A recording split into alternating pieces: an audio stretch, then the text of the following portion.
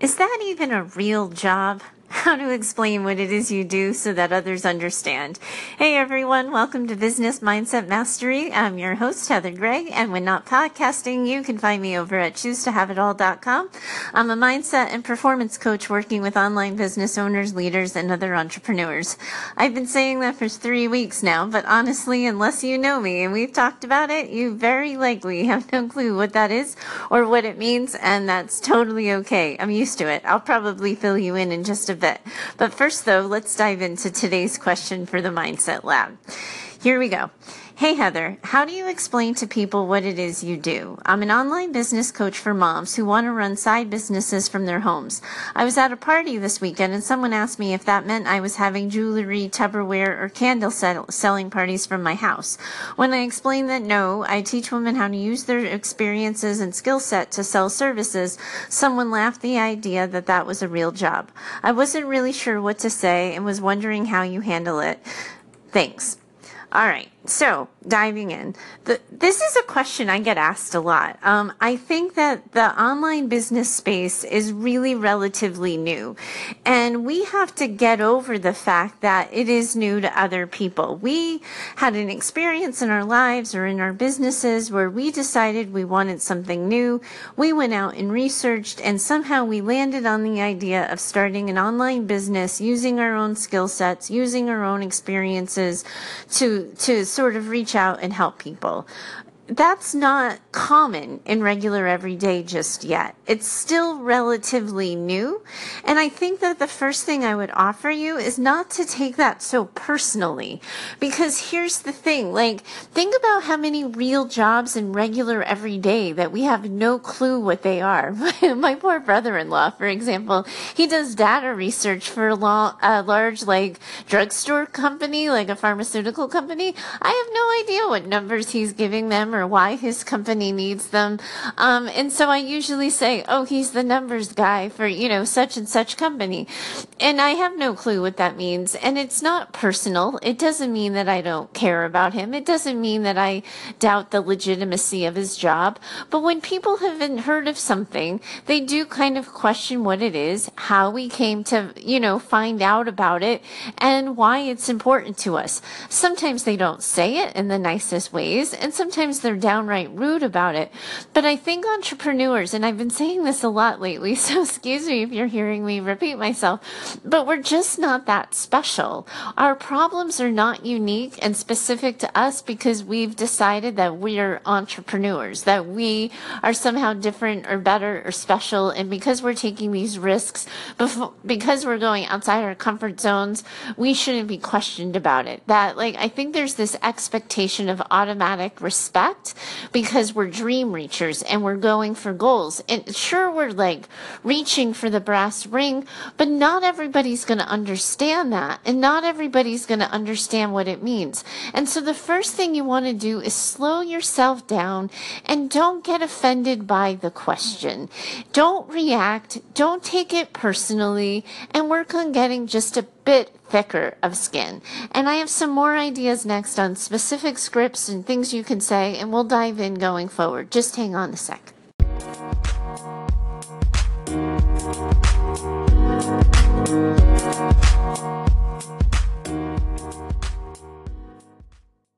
And we're back. Thanks for sticking with me. So as I was saying, the first step in this process is not to be offended by the question.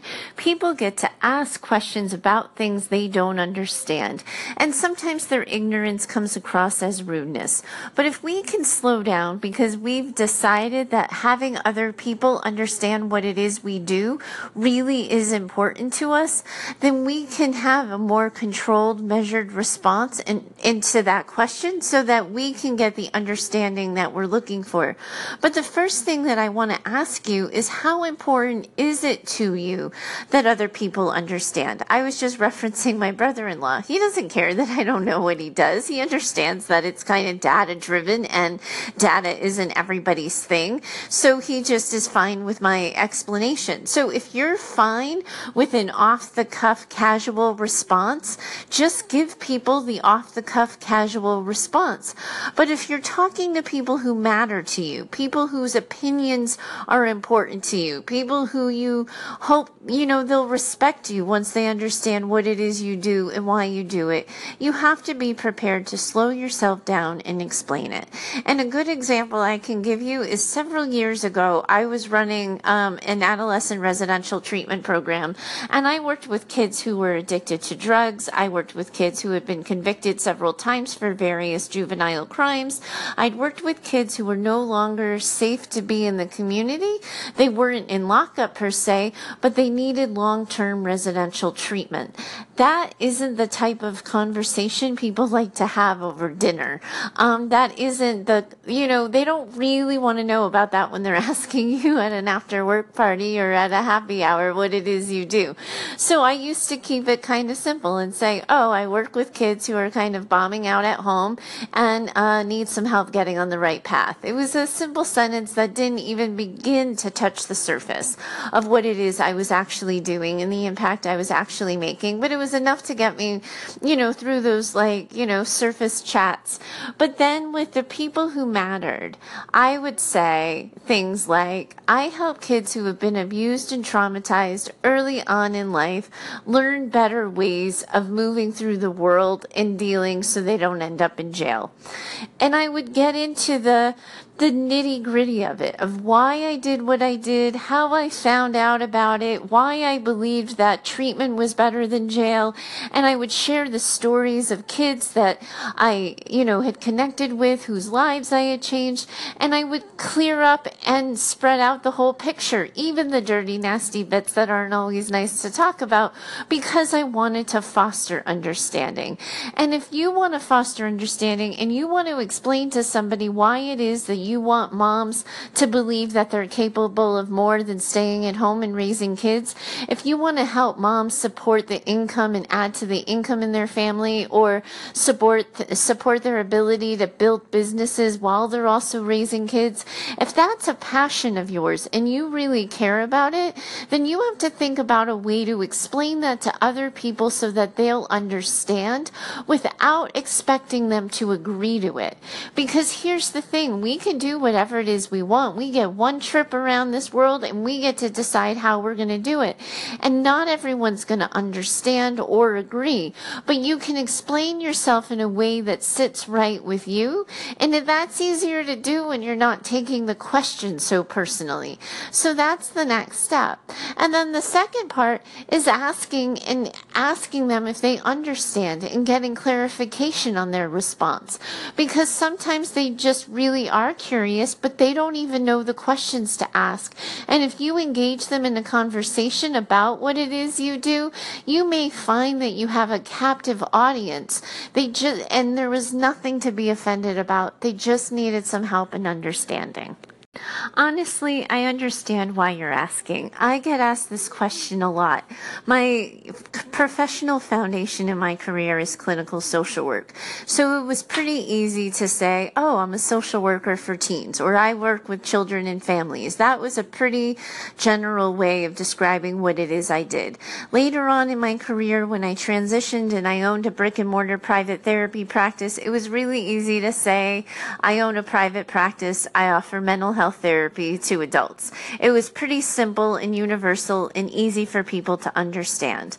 Now that I've taken my skill sets and my experiences online and moved them from the brick and mortar to an online coaching business, and I'm using words like mindset, high performance coaching, or success coaching, that's when it gets really kind of confusing and feels like there's a lot of shades of gray, and people are a little unclear because some people, unless you're in the entrepreneurial space, may not have even heard of the word mindset or know that it can be applied to something that you can teach and help support other people in.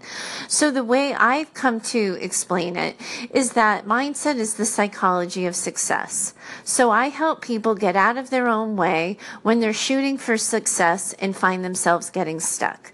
Usually that means they have to get out of their own heads, or they have to get past some fears, or they have to move past reservations that are holding them back. And then I offer people who are asking examples of, oh, I helped somebody who was building a successful business pivot her business and change direction because the thing she wanted to do wasn't really making her happy. Or I help people get over the fear of failure so that they can launch their new idea and their new service product.